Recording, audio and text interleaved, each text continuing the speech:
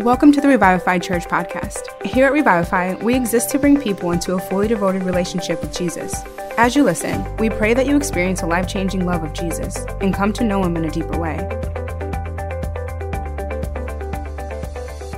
I want to say this. It's good to be back. I'm glad that we're back home. We miss home when we're gone. Thank you for allowing us to be away. But I will tell you this. What you've received the last few weeks has been nothing more than just pure meat of the Word of God. Amen? Absolutely. You say, how do you know you weren't here? Because I read his notes before he preached it.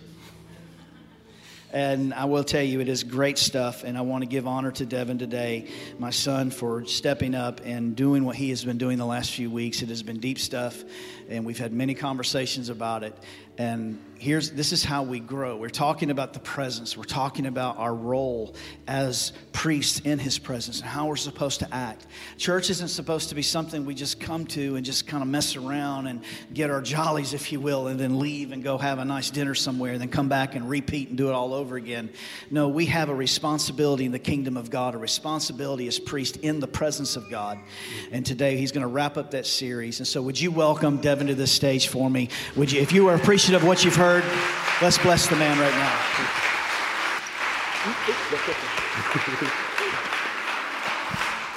Wow. I'm not sure if I'm ever going to get used to hearing that from you. And I am really nervous. Can I be honest? I have been extremely nervous to preach, more than normal the last 3 weeks. I mean, today I am just like clammy hands type nervous. But I really do believe that as we wrap up this series, that this is the way forward that the Lord has given us. And I'm just so honored that he trusted me to bring this word to the church. Well, if you don't know me, it's Pastor Devin. I'm Pastor Jason's son. Don't judge me. Now, as always, before I preach, I do want to give honor to the pastor of the house. Thank you for allowing me to even be here. Thank you. The last few weeks while you were gone, I definitely raided your closet, and yes, these are your pants. Appreciate that. She told me to wear them when I preached. It was her fault. I was going to give them back. But, yeah, they're mine now. I'll be honest with you. All right, so we're going to read out of 1 Peter chapter 2. We're going to read a portion of Scripture we've read for 2 weeks. This will be our third week in a row reading the same portion of Scripture. 1 Peter chapter 2, we're going to start in verse number 4. It says, "You are coming to Christ, who is the living cornerstone of God's temple. He was rejected by people, but he was chosen by God for great honor. And you are living stones that God is building into his spiritual temple. What's more, you are his holy priests. Through the mediation of Jesus Christ, you offer spiritual sacrifices that please God. As the scriptures say, I am placing a cornerstone in Jerusalem, chosen for great honor, and anyone who trusts in him will never be disgraced. Yes, you who trust him recognize the honor God has given him. But for those who reject him, the stone that the builders rejected has now become the cornerstone. And he is the stone that makes people stumble, the rock that makes them fall. They stumble because they do not obey God's word, and so they meet the fate that was planned for them. But you are not like that. For you are a chosen people. You are royal priests, a holy nation, God's very own possession. And as a result, you can show others the goodness of God, for he called you out of the darkness into his wonderful light." The last 2 weeks, we've asked the questions, what is the church supposed to be? What is the church supposed to do? This week, we're going to be discussing how we're going to get there. Let's just pray real quick as we go in. Lord, thank you for this opportunity to bring your word. God, thank you for your presence that was in this house this morning. Lord, we honor you above all things. Lord, I pray that you would soften every heart, open every mind, and give me the ability to speak this word as you have given it. In Jesus' name, the church says, Amen. All right, so we're going to recap real quick. To recap, we started off the whole series, week 1, by reading Exodus 19, 5 and 6 says, "Now if you will obey me and keep my covenant, you'll be my own special treasure from among all the peoples on earth, for all the earth belongs to me. And you will be my kingdom of priests, my holy nation. This is the message you must give to the people of Israel. We talked about how that was the first time we heard that phrase, holy priests. But this was not a new concept. Remember, this was something that had the whole Bible has this theme about us becoming priests in his kingdom. God wanting to come in and commune with his people. The Bible actually starts in Genesis in the book of, or in the Garden of Eden. And when sin came in, God had to leave the garden, and it was this whole thing. But God was able to commune with his people. And the Bible ends in Revelation chapter 22, where God once again can commune with his people in the New Jerusalem. And remember, it wasn't the fact that God was too arrogant or pompous to be with his people. It was just that he is so holy, he cannot be in the presence of sin. His holiness literally consumes everything that's around him, and people actually die if they get too close, if they were unclean around him. So almost the entire New Testament was this theme of God building the kingdom of Israel, trying to come in and commune with his people. Sin enters the situation, the kingdom of Israel either being destroyed or them going into exile or being captured and serving as slaves somewhere. And then God would come in, he would rescue them again. And then it was this whole thing that would happen time and time and time again. We see this pattern where God would try to reestablish his kingdom. But it never worked. Every time he would reestablish the kingdom, people would get in the way. People, right? We are faulted people. People would get in the way, sin would enter the situation, and God could not commune with his people. So we had to have a way. There had to be a way for us to talk with God, some way for us to be with God. Enter the priest. The priest was a person that stood between God and people. They served in the temple. A lot of them lived in the temple. They had all these duties within the temple. And in order for us to come before God, if we wanted forgiveness for our sins or any of these things, we had to then bring a sacrifice to the priest who would sacrifice on our behalf for the atonement of our sins. And this was a practice until Jesus. And then Jesus came on the scene. He atoned the one final perfect sacrifice for our sin. And we no longer have to do that anymore. We no longer have to go to a priest to be with God. The Bible says that Jesus became the mediator. Jesus became our high priest, and we became priests in his kingdom. We have a job to do. So then last week we talked about of all the duties of the priest, we can really sum them up into two main categories. The number one being knowing how to come before God. And when I say know how to come before God, remember, that's a whole lot more than just showing up to church on Sunday. There is a process. And the priests knew there was a process. Remember, God wants to be worshiped the way that he wants to be worshiped, and we don't get to make those decisions because we're not God. We don't get to choose how he gets worship. He decides that, and we give it to him.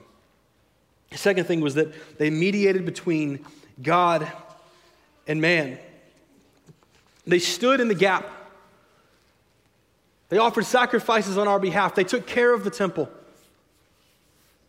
And just because Jesus came and died doesn't mean we don't offer sacrifices today. Remember, it's not that we're up here, slaying goats on the altar and burning them to heaven.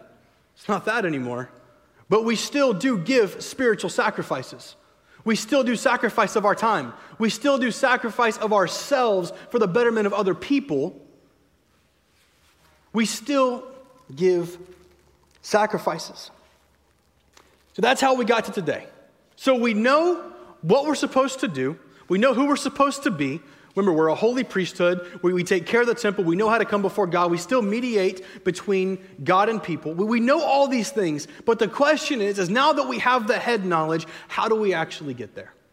How do we actually take the next step in becoming the holy priesthood that God has called us to be? A church that exists to please people does not please God. I want you to think about that. A church that exists to please people does not please God. We have to be careful that we do not misidentify the church as something that exists to please us or serve our needs. When the church becomes more about what it can do for people, it then trades covenant with God for membership with people. When the church becomes about what it can do for people, we become like the YMCA selling memberships and self-help classes. And we begin to look at the word as, how can I read this to fix all of my problems? The church, thank you. The church is not a social club. The church is not a spiritual fitness center. We don't just come to church so we can be a little bit better and then proceed on our way. We don't get to just come to church so we can feel a little better about ourselves and have a better week. Would we actually still come to church week after week after week if every time we left, we walked back into the same mess that we walked in with? Because while Jesus can change everything, he might have you in that situation for a reason, and you're going to be there till you learn. And here's what happens, is we do this thing where we walk into the church expecting God to just fix all of our problems, and when he doesn't, after about 8 weeks, we're kind of checked out. And we see this especially, I think it was 2019. We baptized how many people? Oh my gosh, like 100 people, seriously. And we had one service, I'll never forget it. I had so much pride. It was so bad. We had one service in particular where we had like 8 baptisms, and I preached. We opened up for baptism again, and like 24 people got baptized. You remember that? Maybe you don't. I don't know. And I was like, oh, look what God did. And I'm not, and I think I was. I really thought that I was being very humble about it. I was not at all. The Lord revealed that to me on our sabbatical this year. I wasn't at all.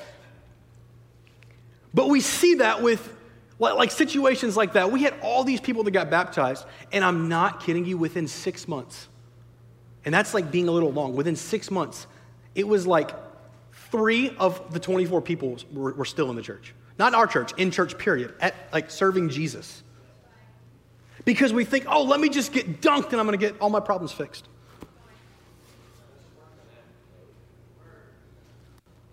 The church is not about you and I. And if a church is more concerned about what it can do for me, if I'm more concerned when I'm looking for a church, when I become a member, I hate that term, but I call a church my home, if I'm more concerned about what it can do for me than how it can honor Jesus, then I have stepped into consumerism. And when a church becomes more focused on its programs, when a church becomes more focused on its branch ministries, we step into consumerism because it becomes about what is better for the people who call the church home. As long as you still keep giving your tithe and writing those offering checks, then we step in to consumerism. And I'm all for programs. Hear me, I'm not saying we shouldn't have programs. I believe churches should have rocking kids ministries. Ours does. I believe that churches should have extremely talented and anointed worship departments. Ours does. I believe our connections team should be the first smiling face when someone walks in and has a bad week. They say, there's the person at the door smiling. Hi, welcome to church. You know, like, it should be all those things, but it cannot be the main thing. We should have all of these things, yes. But if we begin to spend all of our time perfecting our programs, we can absolutely leave Jesus behind. The church is not about blessing. There's a song, I hate this song, and I swear I hear it once a week on social media. It says, I can feel the presence of the Lord, and I'm going to get my blessing right now. It's an old song. Anyway, you don't know it. But I see it all the time. And I hear it, and I'm like, no! That's not how it works. The church is not about blessing. The church is not about healing. Wow, that's quiet. The church is not about getting back what was lost. The church is not even about restoration. But all of that happens when Jesus shows up. All of that happens when Jesus walks into the room. But we have to get to that place. 2 Corinthians chapter 3, verse 16 through 18 says, "But whenever someone turns to the Lord, the veil is taken away. For the Lord is the Spirit, and wherever the Spirit of the Lord is, there is freedom." So all of us who have had that veil removed can see and reflect the glory of God. And the Lord, who is Spirit, makes us more and more like Him as we are changed into His glorious image. And yes, what that means is that when you're around the presence of the Lord, there is freedom, but you also cannot walk out the same. You can't be the same when you walk into the presence of Jesus. He actually changes everything. So now we're going to get practical. How do we keep from being consumers? How do we become and stay? Now I'm saying become and stay because this is not just something that should be hype. This is not just something that should be, oh, good word, Pastor, thank you. No, this should be something that becomes a part of us. How do we become and stay a church of holy priests? Let me go a little more practical than that. We're going to get some steps here, okay? The first thing, if you're taking notes, we have to take His presence seriously. Our heart posture matters. You understand that? Our heart posture matters. And all of this starts, taking His presence seriously, starts before we ever show up at the building. It starts before we ever show up on campus, before the 10 a.m. countdown turns off and someone's up here praying us into service, and that's all great and wonderful, and those are things we should do, yes. But our heart posture, long before we get there, has to change. A lot of you know I lead worship, and the first song is always the hardest because it's like, if we could just get people to pay attention, please. And even this year, I talked with Jay. I don't know where Jay's at in the room, but I talked with Jay. There he is. I talked with Jay about changing this because we literally, even as late as this year, we were just throwing a first song in there just to get people's attention. We didn't even care what it said. Just throw the song and there's people, listen, please. And this happened in the middle of, I'll never forget this. I don't know if you were here or not. I was leading worship and I'm singing this song. And the Lord convicted me so hard in the middle of the song. He was like, shut up, shut up, shut up, shut up, shut up, shut up. I'm like, I wish I was joking. I'm not. And I just stopped. I stopped it. I was so convicted. That's not what we should be doing. We should not have to, Jesus should not have to fight for your attention. Jesus should not have to fight for your praise and your worship. He is deserving of that as He is. Matthew 18, verse 19 and 20 says, I also tell you this, if two of you agree here on earth concerning anything you ask, my Father in heaven will do it for you. For where two or three gather together as my followers, I am there among them. I have heard this verse all my life. Leave that portion up there. Two or three gather together as my followers. Other translations will say, in my name. Are we actually gathering as His followers? No, think about this for a minute. Yes, we all love Jesus. We all at least like Him, or maybe you're considering Jesus. I don't know where you are, and that's okay. But I would say the vast majority, you showed up on a Sunday morning, you got out of bed on your day off, and you came to church. I would say that you at least are interested in this Jesus fellow. But when we show up, are we actually showing up as His followers? I'm going to leave that for another sermon. Do we actually believe when we walk into the house of God that everything can change? Do we come to church with expectation and anticipation for entering His presence, or do we just show up out of routine? I really debated saying this, but I'm going to say it anyway. I haven't been fired yet. Here's the telltale sign of someone who looks at church as a check-the-box item. Oh, man. Do we ever talk about church outside of church? Do our neighbors, do our coworkers, do the people in our lives every day that we live with actually know about the church? Do they actually know about Jesus? Because when he's just a check the box item, it's like going to the gym. Let me get here, let me Instagram it, oh, thank you, Lord, I'm worshiping, get my phone out.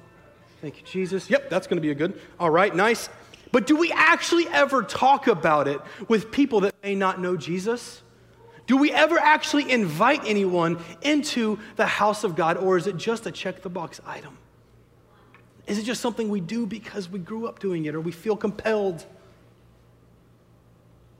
Do we actually take his presence seriously? If we are to shed consumerism in our church, then we have to prepare our hearts before ever entering his house. We have to show up with expectation. Walking into the church knowing, I know that Jesus is going to be here. I know that Jesus, I get to be in the presence of Jesus today. We have to show up with expectation.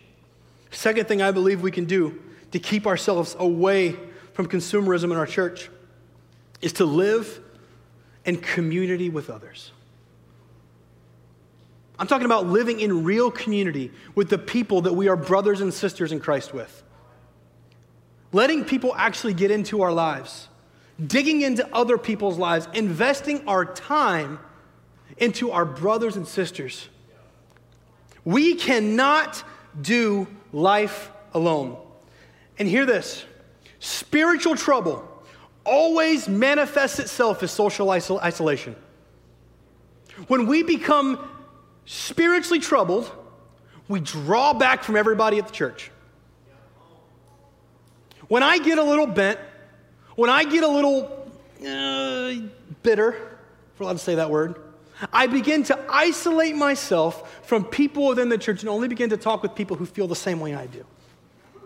But when we're invested in the lives of people around us and we allow people to invest in us, then they can go, hey, something's not right in your spirit and I believe we should pray. You want to fast? We should fast. We got to figure this out. We have to live in community with others. James 5:16, confess your sins to each other and pray for each other so that you may be healed. The earnest prayer of a righteous person has great power and produces wonderful results. This was a very common thing in the book of Acts, the early church. Acts chapter 2, 42 to 47, right after the outpouring of the Holy Spirit on the day of Pentecost. It says, all the believers devoted themselves to the apostles' teaching and to fellowship and to sharing in meals, including the Lord's Supper, and to prayer. A deep sense of awe came over them all. And the apostles performed many miraculous signs and wonders. And all the believers met together in one place and shared everything they had. They sold their property and possessions and shared the money with those in need. They worshiped together at the temple each day, met in homes for the Lord's Supper, and shared their meals with great joy and generosity. Those two things are important when living in community. I got people over my house tonight, dang it. Not joy and generosity. All while praising God and enjoying the goodwill of all the people. And each day the Lord added to their fellowship those who were being saved. If you're not in community, you're going to struggle spiritually. If I'm not letting people invest into me and me invest back into them, I am going to struggle spiritually. I need someone to call me out when I'm wrong.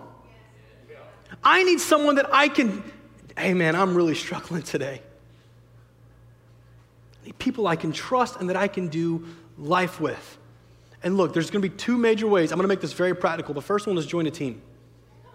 Our teams meet and hang out and love each other. Just this past week, we had the Connections team did a big Connections dinner up here, fed everybody, hung out. They're a team. They hang out together. Our youth team, we spent years building a youth team that does life together. Get on a team and do life together. The second way, we have heard you asking, we're going to do it, community groups, or life groups, life groups. We're calling it a different name. We're going to reopen life groups. If you want to get into community with people, we need hosts for life groups. Pastor Jeremy, you raise your hand over there. Go see that guy. Just go run him down, tackle him in the hallway. Go see that guy. We need people to offer up their homes. We've heard so many people asking, let's do life groups, let's do life groups, let's do life groups. But we have like 3 people willing to open up their homes. It don't work like that. Go see Pastor Jeremy after service. We're going to get these things relaunched. Moving on to the next thing. The third thing is we have to become a house of prayer. We have to become a house of prayer. And if we become a house of prayer, we will be a people of prayer. 2 Chronicles 7:14, then if my people who are called by my name will humble themselves and pray and seek my face and turn from their wicked ways, I will hear from heaven and will forgive their sins and restore their land. Prayer connects us to the heart of God. Prayer is communion with God. We have too many Christians looking for sermons, devotionals, therapy sessions to fix their problems and not going to God and go, God, what do you want out of this situation? Now, devotionals, sermons, therapy, all of it is good. I support all of it. A part of all three. Absolutely. But it cannot be the thing that we run to first. The first thing we need to run to is the feet of Jesus. Jesus, what do you want out of this situation? Jesus, how do I get out of this? Jesus, what do you want? We start there, and then we run every other sermon we hear, every devotional we read, and every therapy session we attend through the lens of, well, what did God tell me? One of the most powerful things I think I've ever heard is when sitting down with someone. I was in a premarital counseling session. I pointed something out that I believe needed to be fixed. It was going to be not good in their marriage. And he responded with, wow, that's really good advice. Let me pray on that. I was like, yes, do pray on that. Please. Prayer has to be the backbone of everything that we do. Everything. You know that verse that says pray without ceasing?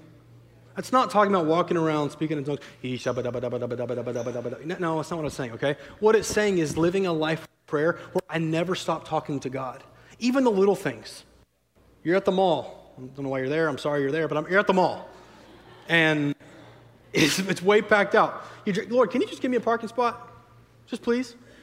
And then, like Jesselyn always does, a car backs up right at the front row. I promise you, if I'm with her, I get a front row parking. If not, I'm 7 miles away taking the bus to get to where I have to go. I don't get it. Maybe I'm not praying enough. I don't know.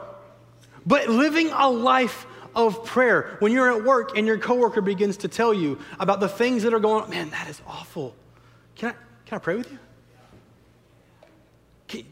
Can I pray for that? Instead, we have resulted to Facebook comments, prayers, sending prayers,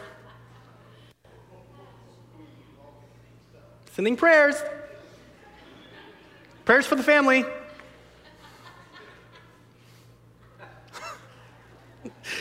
Oh, I'm glad I'm not on Facebook anymore. It doesn't make me a good person. But we do that. We resorted from actually seeking the face of Jesus to, well, I'll be praying for you. What would that do to somebody who doesn't know Jesus when you go, well, hey, I actually kind of believe prayer works, and I know this Jesus guy. So would it hurt? Can I pray with you right now? Where you are? Where you actually put your money where your mouth is and believe that whether or not you do what I hope you're going to do, I still believe that your plan is better, so I'm going to pray anyway, publicly and in front of people, and actually be the church.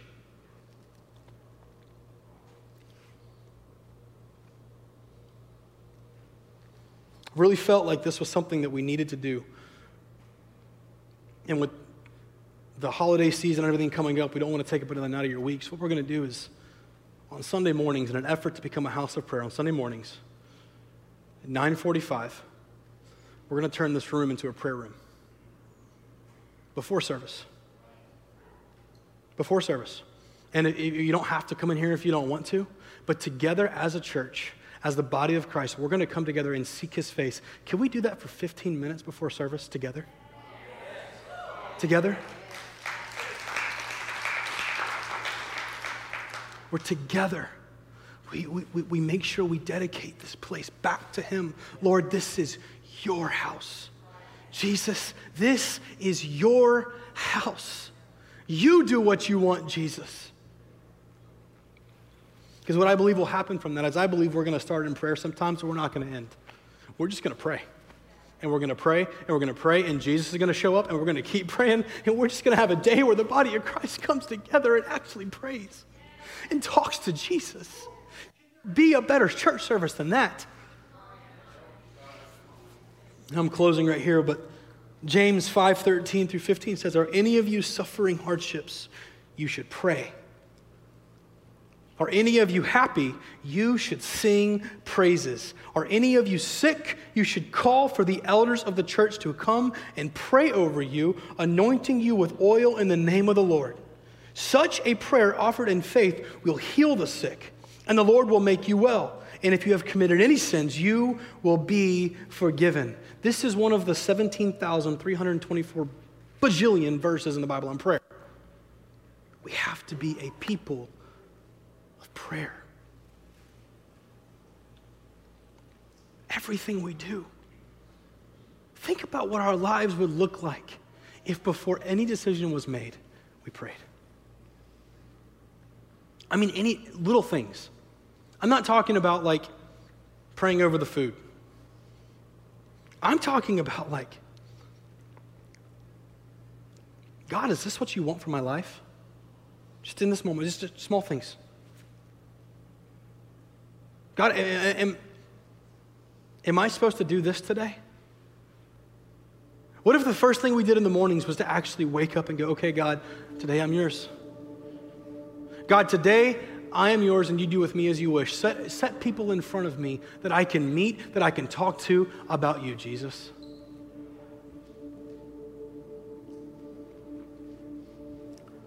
The fourth thing that I believe we have to do if we're going to be a kingdom of priests, a church that is a holy priesthood, is we must become dissatisfied with good church.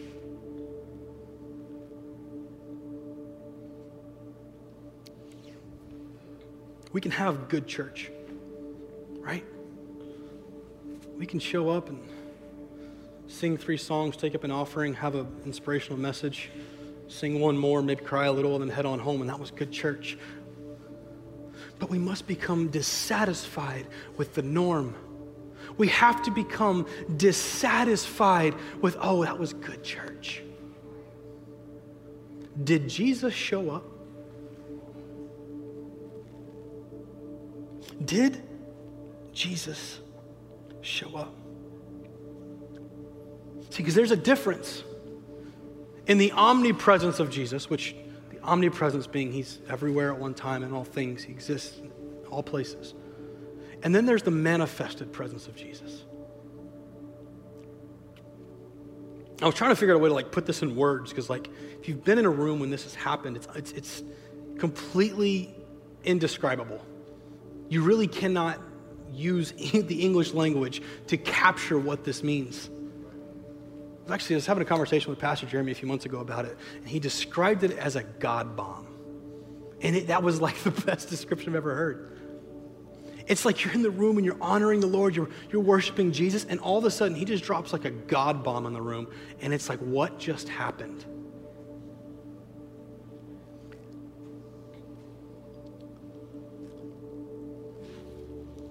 Was his manifested presence really here? Or was the music just really good? Did we actually wait on the Lord? Did we actually wait on him?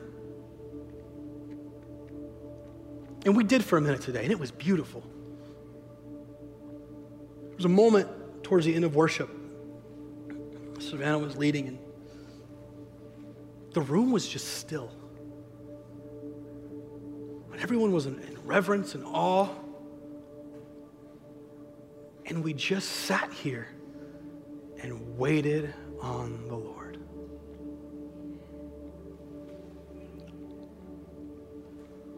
Psalms 37:7 says, be still in the presence of the Lord. Wait patiently for him to act. Be still in the presence of the Lord and wait patiently for him to act. One of the hardest things to do as a worship leader is lead us into a moment of stillness and quiet, because I can feel 400 eyeballs looking at me, waiting on the next thing. And what if the next moment we went into this moment of stillness and waiting on the Lord, everyone in the room just quit watching the worship leader, closed their eyes, and waited on the Lord. Just waited. Jesus, you do what you want to do. It's not about me and what I want. It's not about anything. It's you, Jesus. Isaiah 66:1 says, this is what the Lord says. Heaven is my throne. The earth is my footstool. Could you build me a temple as good as that? Could you build me such a resting place?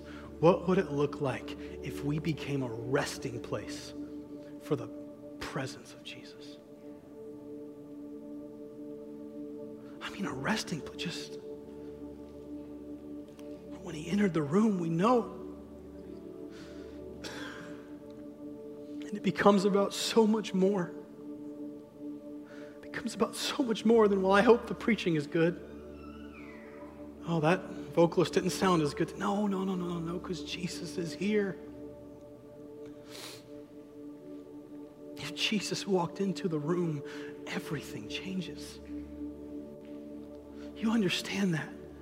Please understand that. That when Jesus shows up, nothing can be the same. What would the church look like if we didn't rush through worship? If we didn't, well, this is the 7th time they've sang that bridge. Who cares? If it's what the Lord, if his Spirit is on, if it's what the Lord wants, then we're going to sing it 1,000,000 times. The angels and the seraphim have been surrounding the throne for all of eternity, singing, holy, holy, holy is the Lord God of heaven's armies, and he hasn't started hearing that yet. What happened if we just learn to sit in his presence and wait? What would happen if we actually took the job of the priesthood seriously and would not move until Jesus showed up? Are we willing to wait on him? This whole sermon the pastor preached about the upper room and the people that left the upper room. I wish I could get into all that today. I don't have time, but what would happen if at the upper room they got tired of waiting? They just left because, well, it didn't fit into that 90 minutes, so maybe next week we'll give them 90 more. Let me ask you something, church. We invite Jesus here, right? Why would he show up to a place that he's not the first priority? Why would he show up to a house that's more focused on hitting our schedules and getting people out in 90 minutes? It's more focused on the presentation than on him? Why would he actually show up to a house that is more concerned about the process than the presence? Every single week, we have to be a people that lets go of the process. We have a plan. Yes, we're going to plan. But we're gone when Jesus shows up. Gone when Jesus shows up. Because hear me, marriages are not restored. Healing doesn't happen. Addictions are not broken. Callings are not established. And revivals don't happen when we just have good church. It happens when Jesus enters the room. It happens when Jesus enters the house.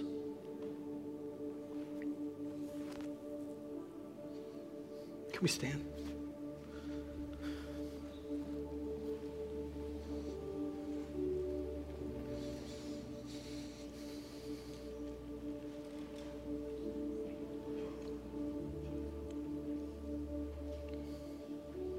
If we're going to be the holy priesthood in his kingdom, we have to come to the realization that being a Christian is not casual.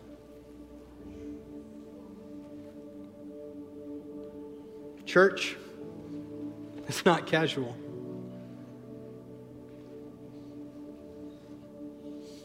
This Christian life has to consume our entire lives, and everything about us must change.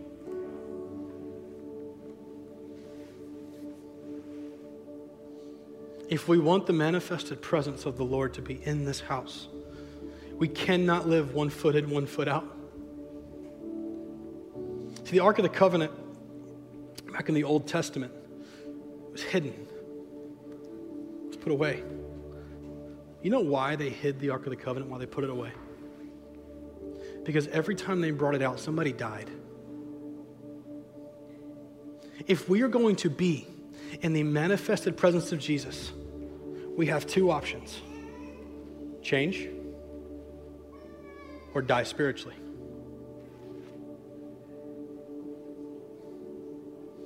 We can change or we can die spiritually.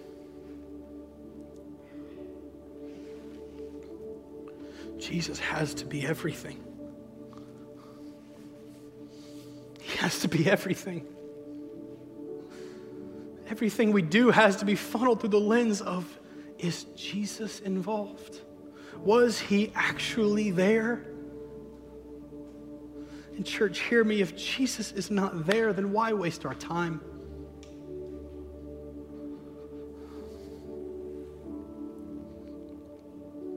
Are we willing to actually do what it takes to be the priesthood of Jesus? Are we willing to be uncomfortable, to be the priesthood? Are we willing to let Jesus into every dark place to be the priesthood? Because hear me, he knows there is nothing hidden. He knows, and he's waiting on us to give it to him. Are we willing to do what it takes to be the church that he has called us to be?